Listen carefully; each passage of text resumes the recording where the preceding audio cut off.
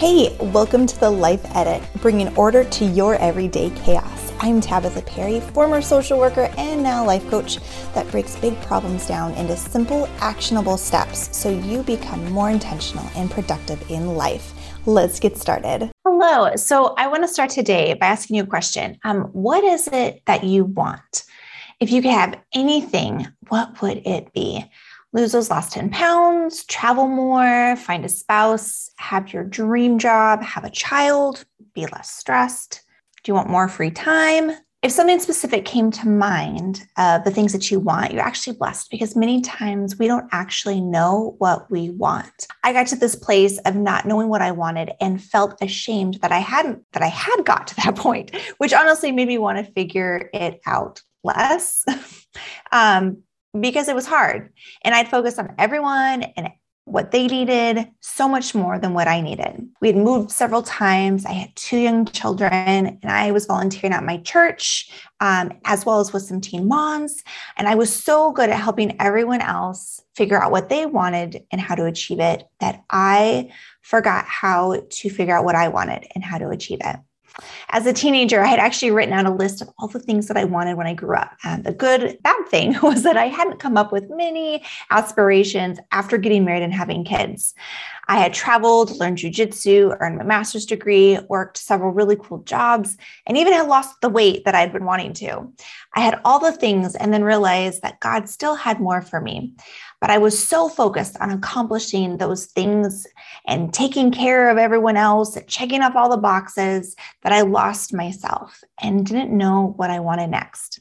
So like any high achiever, I went on a journey to figure it out. I read books, invited women I respected out to coffee to learn how they figured out what they wanted in life. I listened to podcasts, prayed, read the Bible, and journaled. I did all the things. And finally, I had a breakthrough. And the breakthrough came over a several year period of time. Like it wasn't like instantaneous. It was like itty bitty little things, small incremental steps. And then all of a sudden it all came together and I was like, okay. And this epiphany aligned with what I had been doing my entire life. I just hadn't really seen it. Right. And it was wanting to help women feel less stressed, wanting to help them create order in their life. But I didn't know how to do this. Right. At least I had kind of what it was that I wanted to do. So I went back to my research. And after researching what it would take to be a counselor, a case manager, or other roles in the helping field, I settled on life coaching. And what I love about life coaching is that it is focused on helping you move forward in your life instead of focusing on the problems in the past. So I decided to take a Life Coaching 101 class, and that inspired me to start my life coaching business. And this was a several-year process. Finding your what will be challenging, but it is worth it. What you'll find is that it'll continually evolve too, as you evolve as a person, which is why the Life Edit process is so helpful. It focuses on who you are, what you want, and how to get it. No matter what season of life you're in, you can run your thoughts through this process and get clarity on that order. And so it's easier to take action and get the results that you want so you can get the transformation. I'm going to share with you how to figure out your what. And if you don't already know what it is, that is okay. Because again, I've been at that point, and I think we all will get at that point sometime in our life. It is an ever evolving what. So if right now you've got it nailed down, awesome, still listen in because maybe you can help someone that doesn't know what their what is.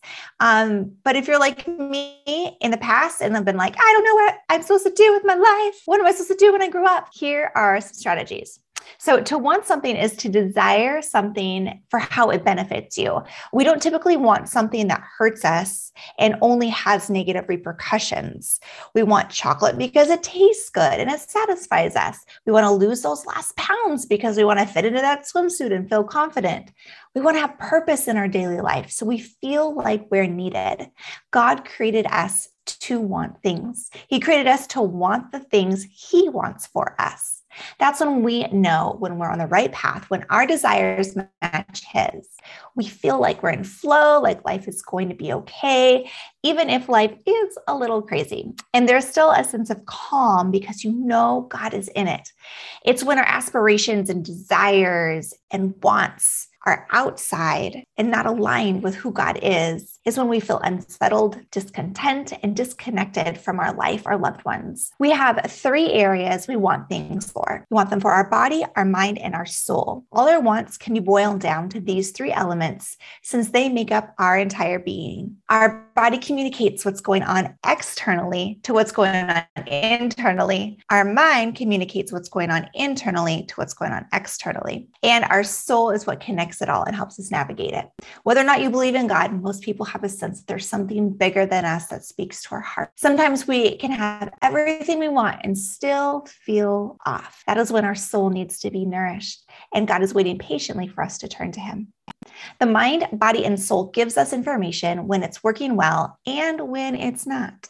We operate at our highest capacity when these 3 elements are in sync.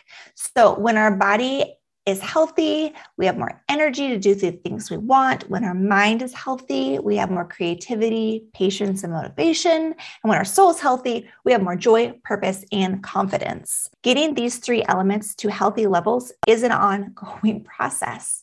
To operate at your fullest, you must be aware of what your mind, body, and soul wants. To start out, you must figure out where you already are. Okay, so how does your body feel right now? Do you feel strong and healthy? Or are you feeling kind of delicate and tired? Now, I want you to think about your mind right now. Are you feeling creative and clear? Or is your mind feeling cluttered and it's paralyzing you from taking any action? Or are you just enjoying listening to me?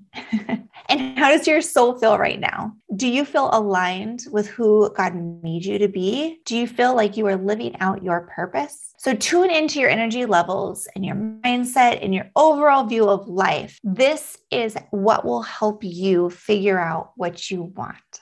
Sometimes we don't know exactly what we want, but we do know the things that we don't want, right? So we kind of took a status of where we're at now. So let's think about the things that we don't want, right? And that's the first strategy. Make a list. It sounds so silly. You know, a lot of times we make lists of our dreams and our desires.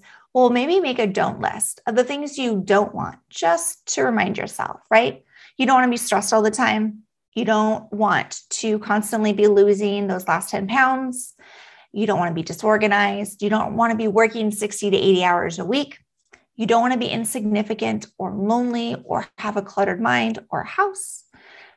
Sometimes looking at the flip side of things will get our mind creative and spark new thoughts.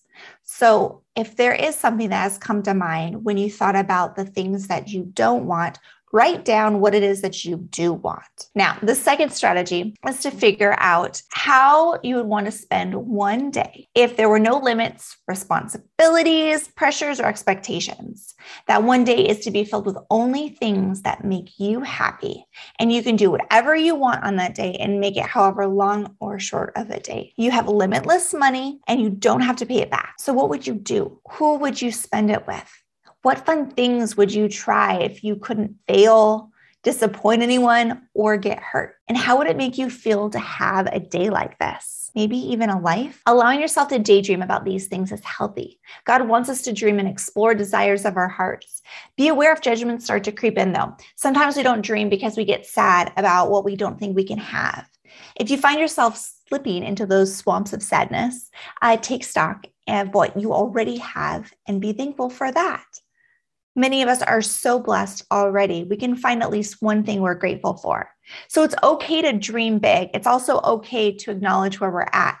But when we see that there's a huge gap, that's when we need to take charge, right? That's why it's so important to identify what we want, because God has put desires in our heart to move forward in those desires. And so we have to see that maybe we're not quite there yet. We're not someplace bad, but there's also a better place for us. So the other strategy, the third strategy, to find out what you want is to get really honest with yourself and ask, who am I envious of? What do I want that they have? Now, I know that envy is not a pleasant emotion, and it's not someplace that I want you to stick around and think about a lot. However, if you aren't sure what you want, really the first 2 strategies hasn't helped you, think about who you're jealous of, who you're envious of, right?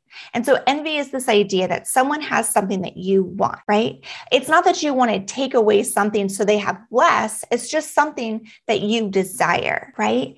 Do you want to be the stay-at-home mom? Do you not want to be the stay-at-home mom when you want to go work? Do you want to exercise more and you see this woman and she's always out running and you've always wanted to learn to run? What is that thing that you want that you've been kind of envious of others? Allow yourself to think about the last time you felt that twinge of envy and reflect on what it was that you specifically wanted. To want is to be human. To push aside your own desires and aspirations isn't being heroic or a martyr.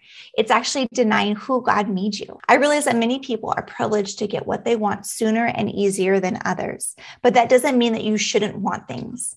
In Psalms, it tells us to seek God and He'll give us the desires of our heart. We were created on purpose and with a purpose to want things. The dream in your heart you've desired for a long time isn't there on accident.